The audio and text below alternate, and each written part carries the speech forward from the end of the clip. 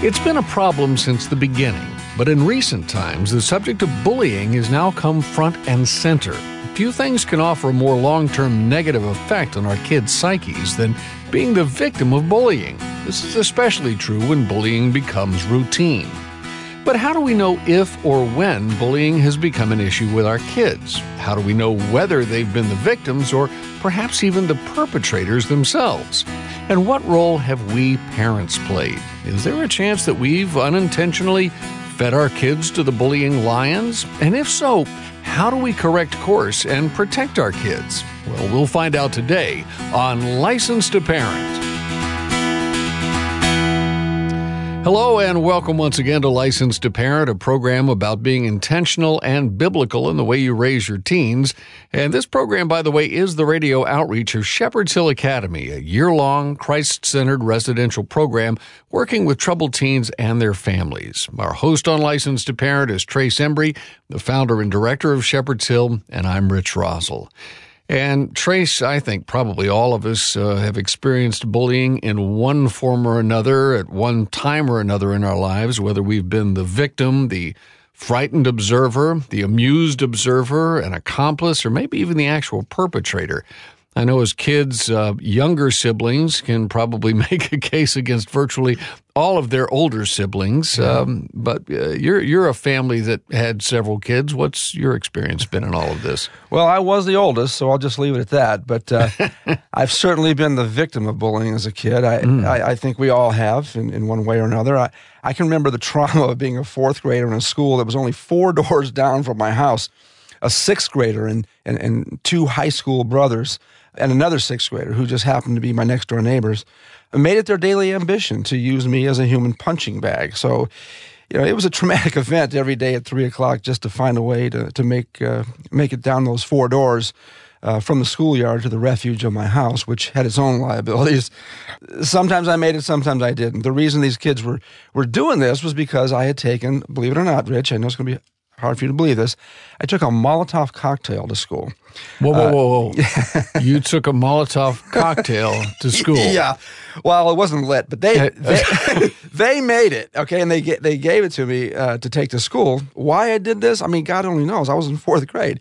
I never had any evil intent with this thing. I just thought it was novel. But when I got caught with it, I told the principal who made it and who had given it to me. So, and that began nearly a year of my life that I'm not getting back. So what was aside from, I presume, the Molotov cocktail being confiscated, how did all of this end?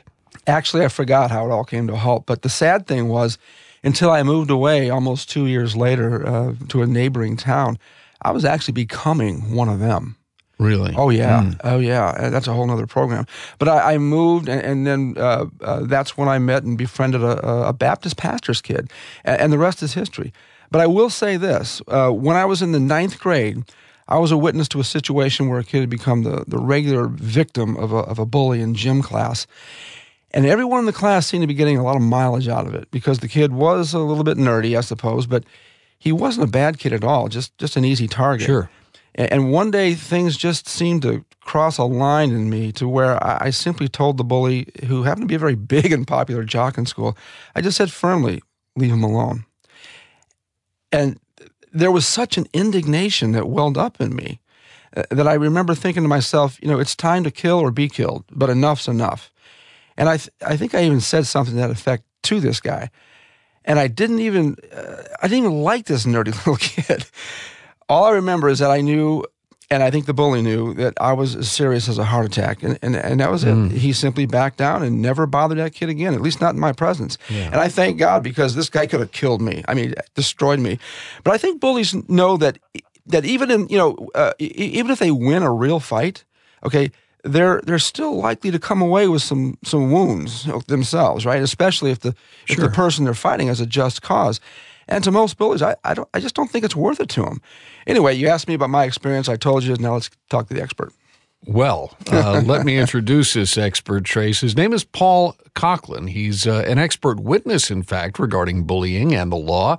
Also a Fox News analyst and contributor. He's a former newspaper editor, and as we found out right before the program, he is also a former Christian radio program director, which we might find out about later. Paul is the best-selling author of 8 books, including the Freedom from Bullying parent and teacher resource called Raising Bully-Proof Kids. It's no longer in print, but his latest book is called Free Us from Bullying. Paul works with numerous professional organizations to diminish bullying. That includes the Baltimore Ravens. He's got curriculum now in place and in use throughout North America, as well as in South Africa, Uganda, Australia, New Zealand, Brazil, and many other countries. In 2005, Paul Coughlin founded Protectors, which is an organization working to change what he refers to as the theater of bullying into a theater of character, freedom, and justice. And incidentally, Trace, we do know that this is quite a big topic, so we've already asked Paul to stick around and join us for a second program. So today we're going to try to cover the biblical aspects of bullying and what our Christian response should be. And on next week's program, we will be talking more about the practical things that we as parents can do to help our kids who may be going through problems with bullying. Well, Paul, welcome to Licensed to Parent. Hey, it is great to be with you very much. Trace, I love your background, love your understanding of this topic.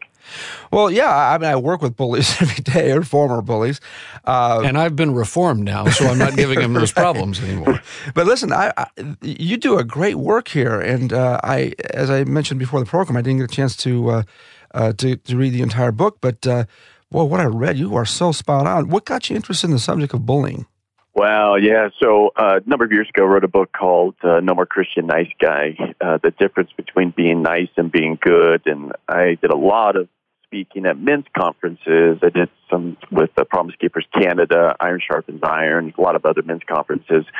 And during these conferences, I would talk about the need, particularly for men, to protect the weak and the broken and the shackled in spirit. And I noticed that really resonated with my audience. And so I got to thinking, well, we have a platform now, and where is justice missing? Good old-fashioned, justice, pounded on a regular basis, and really settled upon adolescent bullying, and then looked into it and thought, well, there has to be a Christian response to adolescent bullying.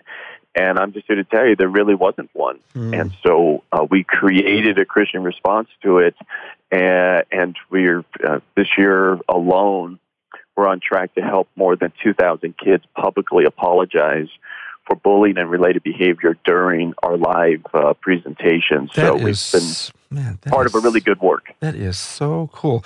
I just wonder, why is it just now being brought to center stage?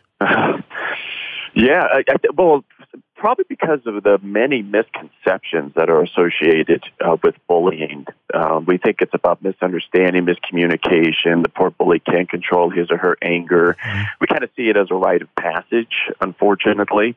And then the other thing I think that has brought it to the forefront is that it's almost like a perfect storm that has taken place now.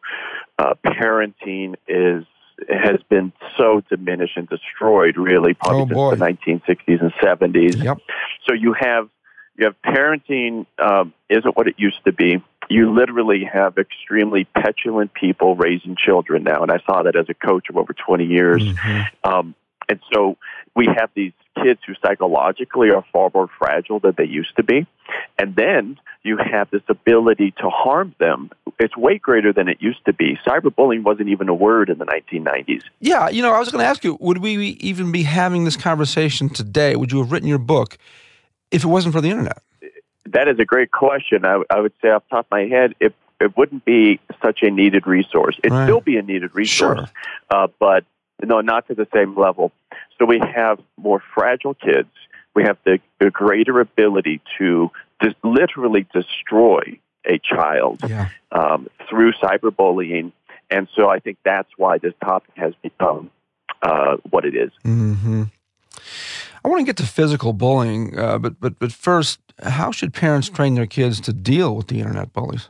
Well, very similar to the face-to-face bullying. What a bully wants is a public display of pain and anguish. It makes them feel alive. It's very pleasurable to bully.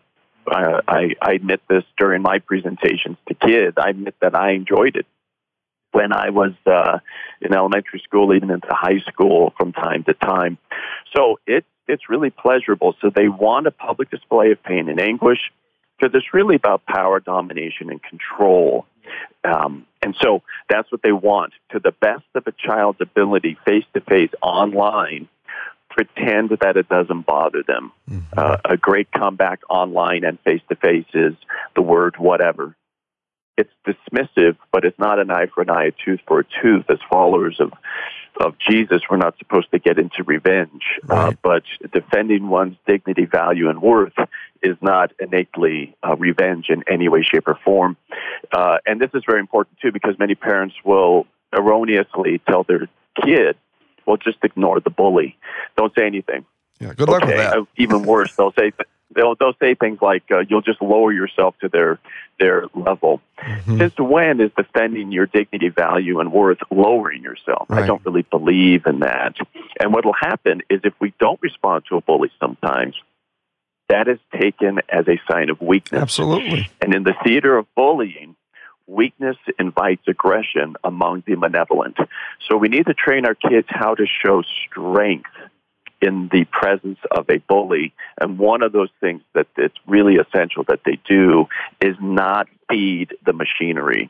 Yeah. Pretend it doesn't. The scripture says that only a fool shows everything they think and feel all the time. Right. We really need to help them conceal how they think and feel inside with an air of confidence, not arrogance. Paul, I'm curious because you've already in my brain reminded me of several things from growing up, but one of the things was that, kids did need to learn how to defend themselves, if you will, on the playground, and that's part of what we're talking about here is, on the cyber playground perhaps.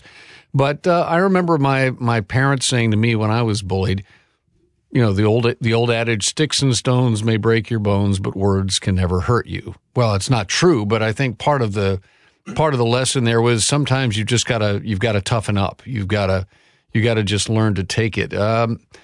Is there any veracity in that? There is. I mean, we call it hardening the target. A bully is not looking for a fight. A bully wants to overwhelm. And so what they'll do is they will. Well, we have October is anti-bullying month in America for a reason, because studies show that by October, school starts late August, September. By October, most bullies have found their targets. And who do they go after? The nice kid. They go after the kid who probably either can't or won't push back. They go after the kid who has been taught so erroneously to turn the other cheek, which has nothing to do with adolescent bullying. Put in context in Matthew chapter 5, it has to do with a generous spirit. It has nothing to do with accepting abuse into your life. So, yeah, kids do need to toughen up. But we also need to point out that bullying is very different today. For example, group bullying, mob bullying, statistically way more powerful and prevalent today than it was 20, 30 years ago. So you've got one kid often against 3 to 5 kids. That makes for a great Hollywood movie, but it doesn't make for a very good real-life situation. That poor kid is more outnumbered today, statistically, than he has been in the past. He needs help. Yeah, potentially the whole world. How have Christian parents been complicit with today's mental health field, I think, in giving bullies a green light to get away with and hone their craft? Well, one of them is that it's a very nice approach to parenting. They certainly don't want to say anything to the kid who's harming the other kid for fear of harming that kid's self-esteem. In the process, we've created little monsters who grow up to be big monsters. Yeah. Your average bully does not have low self-esteem. Your average bully has excessive, inordinate self-love. They think they're wonderful. Yeah. They think they're smarter, better, more important than others, and others deserve the treatment that they give them because bullies believe they're superior to other people. The 3 groups who have excessive self-esteem: racists, drunk drivers, and bullies.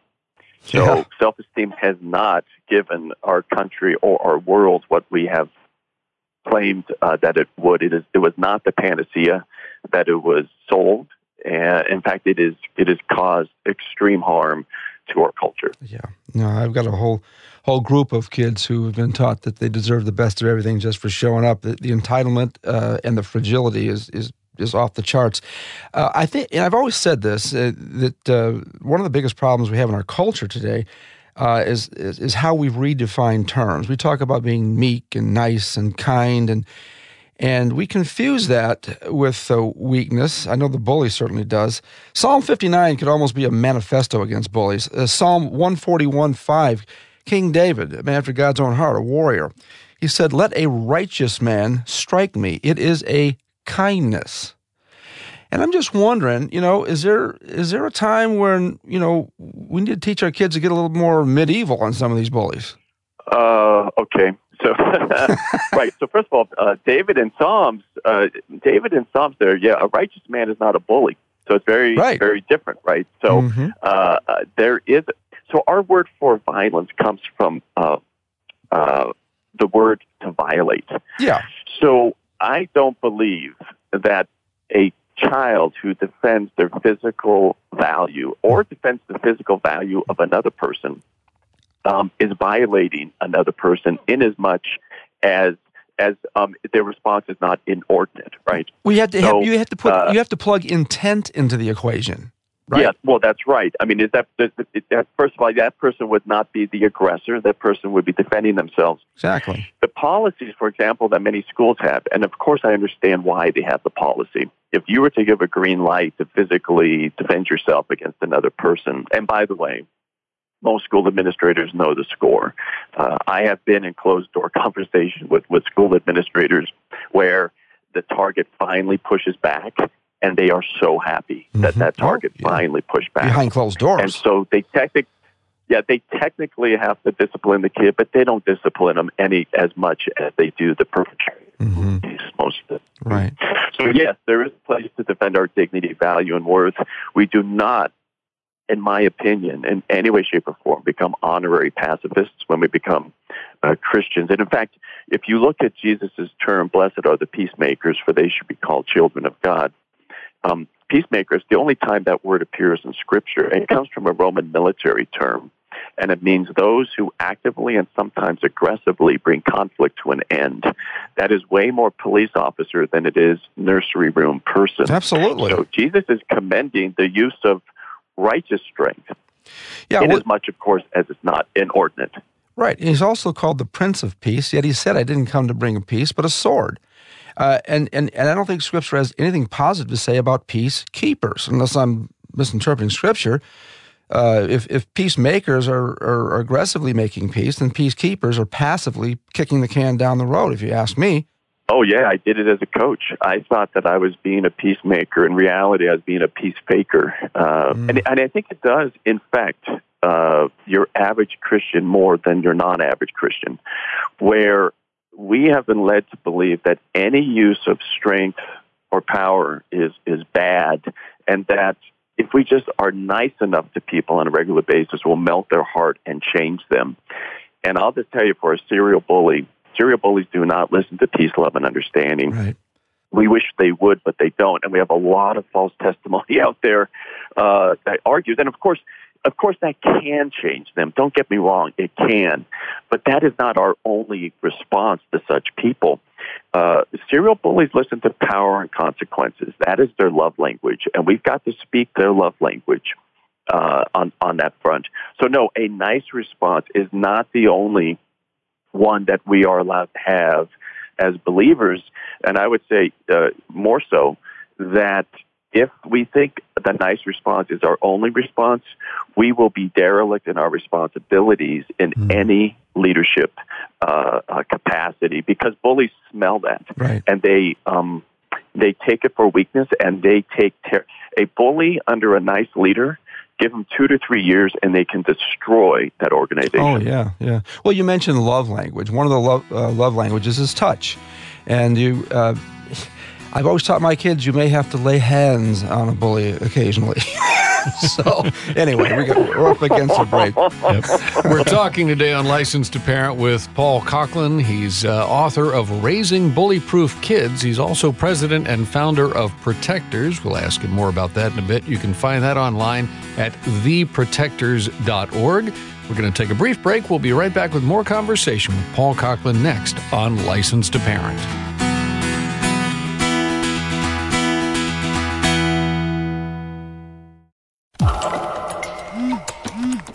Everywhere we go, we're surrounded by screens.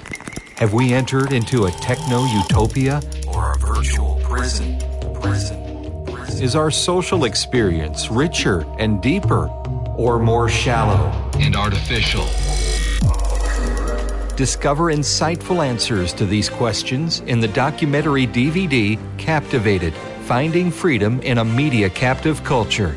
You'll learn from media experts, church leaders, and inspiring individuals and families from across the country, including Trace Embry and students from Shepherd's Hill Academy. Most importantly, you'll discover how God's Word addresses the unique media challenges we face today. Captivated, Finding Freedom in a Media Captive Culture. Available in the store at licensedtoparent.org. Proceeds benefit the Shepherd's Hill Academy Scholarship Fund. Teen rebellion, depression, addiction, rage, cutting, and suicide are destroying our families today. But there is a way out. Shepherd's Hill Academy offers a 12-month, Christ-centered nonprofit residential program where kids are being transformed with a biblical worldview and often medication-free. Christian apologist Ravi Zacharias is just one of many Christian leaders who understands what's happening at Shepherd's Hill Academy. It really is such an honor to come alongside Shepherd's Hill Ministries and Licensed to Parent to rescue those who have been seduced along the way. I cannot gainsay how important this is, and to get behind a ministry like this, one will find the rewards to be extremely powerful in changing society. Get the help you need at Shepherd's Hill Academy. Go to helpmytroubledteen.org. helpmytroubledteen.org.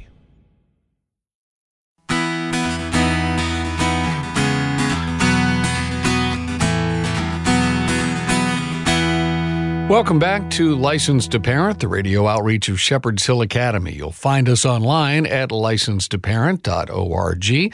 Incidentally, while you're there, if you'd like to check out some past parenting conversations, you'll find them all at licensedtoparent.org.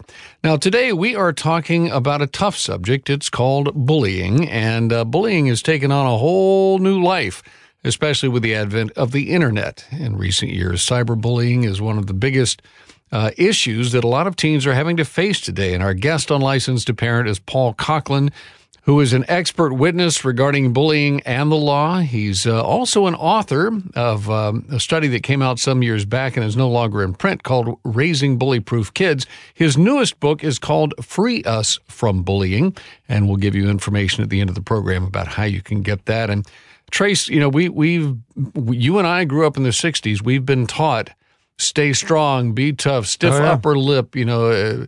The Andy Griffith Show way. Yeah. And simultaneously, in Christian homes, turn the other cheek. Mm-hmm.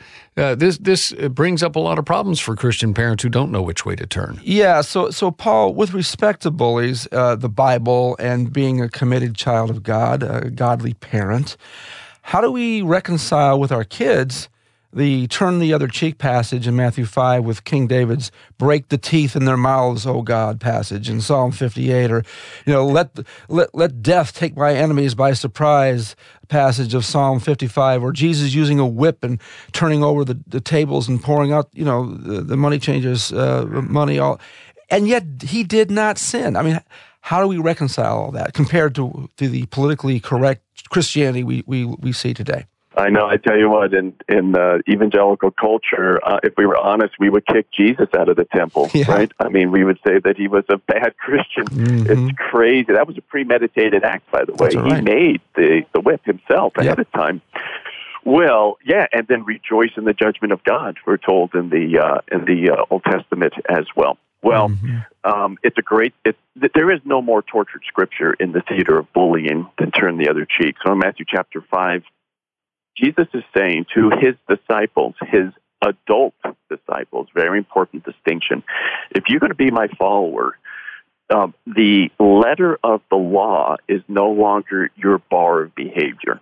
If you're going to be my follower, it needs to be more than that. And so he gives us three examples there in Matthew chapter 5. If a man in authority asks you to porter 1 mile, you porter 2. We know what that is, Roman soldier. They resented the Roman soldiers. And they were by law allowed to, hey, you carry my stuff for 1 mile. And he says, no, go 2 miles. He says, if someone asks for your shirt, give to them your cloak also. In Exodus, I believe, you are not required under Mosaic law to give your cloak, presumably because you would freeze to death, but you wouldn't necessarily freeze to death if you gave someone your shirt. And then Jesus doesn't say turn the other cheek; he says turn to them your left cheek. To be struck on the face, on the right side of your face, was a punishable offense by law. You could sue someone. It was certainly you could go after that person legally if they had done that to you. So he gives three examples of the law, and he says, if you're going to be my follower, the law is not your benchmark. And we know that because at the very end of that scripture, he ties it all together. He basically says, have a generous spirit. Give to those who ask. So Jesus is encouraging, if you're going to be my disciple, you need to be generous. I want you to be a generous soul. So that is the point of Matthew chapter 5. That is the point of turn the other cheek. It is not in any way, shape, or form allowing your child to be bullied on a playground in 4th grade. It has nothing to do with it. Yeah, very good. Well, Paul, our listeners at this point may be saying, this is great information, and I see now how bullying should be addressed from a Christian perspective, but how do I do that practically? And coincidentally, we have run out of time on today's program. We have asked Paul to stay with us for a second program, and you'll be hearing that in our next installment of Licensed to Parent. Paul, if folks do want to pick up your book, though, Free Us from Bullying, what's the best way to do that? They can get a copy online on Amazon, at the local Christian bookstore, of course. And if people want to know more about our parent organization, The Protectors, they can just go to theprotectors.org. Okay, that's theprotectors.org. Terrific. Well, thanks for being with us today. And again, we'll be talking to you again on our next program. So till then, we appreciate your help in uncovering the best way to approach bullying. Thanks so much, Paul. God bless you. Well, thank you. And this is Licensed to Parent. You'll find us online at licensedtoparent.org. While there, you can listen to our past conversations. Also, you can check out Trace's blog and learn more about our parent ministry, Shepherd's Hill Academy. And remember that the work we do here is only possible because of the help of generous partners like you. If you'd like to join in this outreach, please do consider a tax-deductible gift to help offset the costs of producing this program and to help provide scholarships for families who might not otherwise be able to afford residential care. You can give securely online when you click the Donate button. It's located at the top of the page at licensedtoparent.org. Our guest coordinator on Licensed to Parent is Daniel Facina. Our technical producer is Carl Peets. For Trace Embry, I'm Rich Rosell, inviting you to join us again next time to renew your License to Parent. And remember, folks, if you don't train your children, somebody else will. God bless you. See you next time.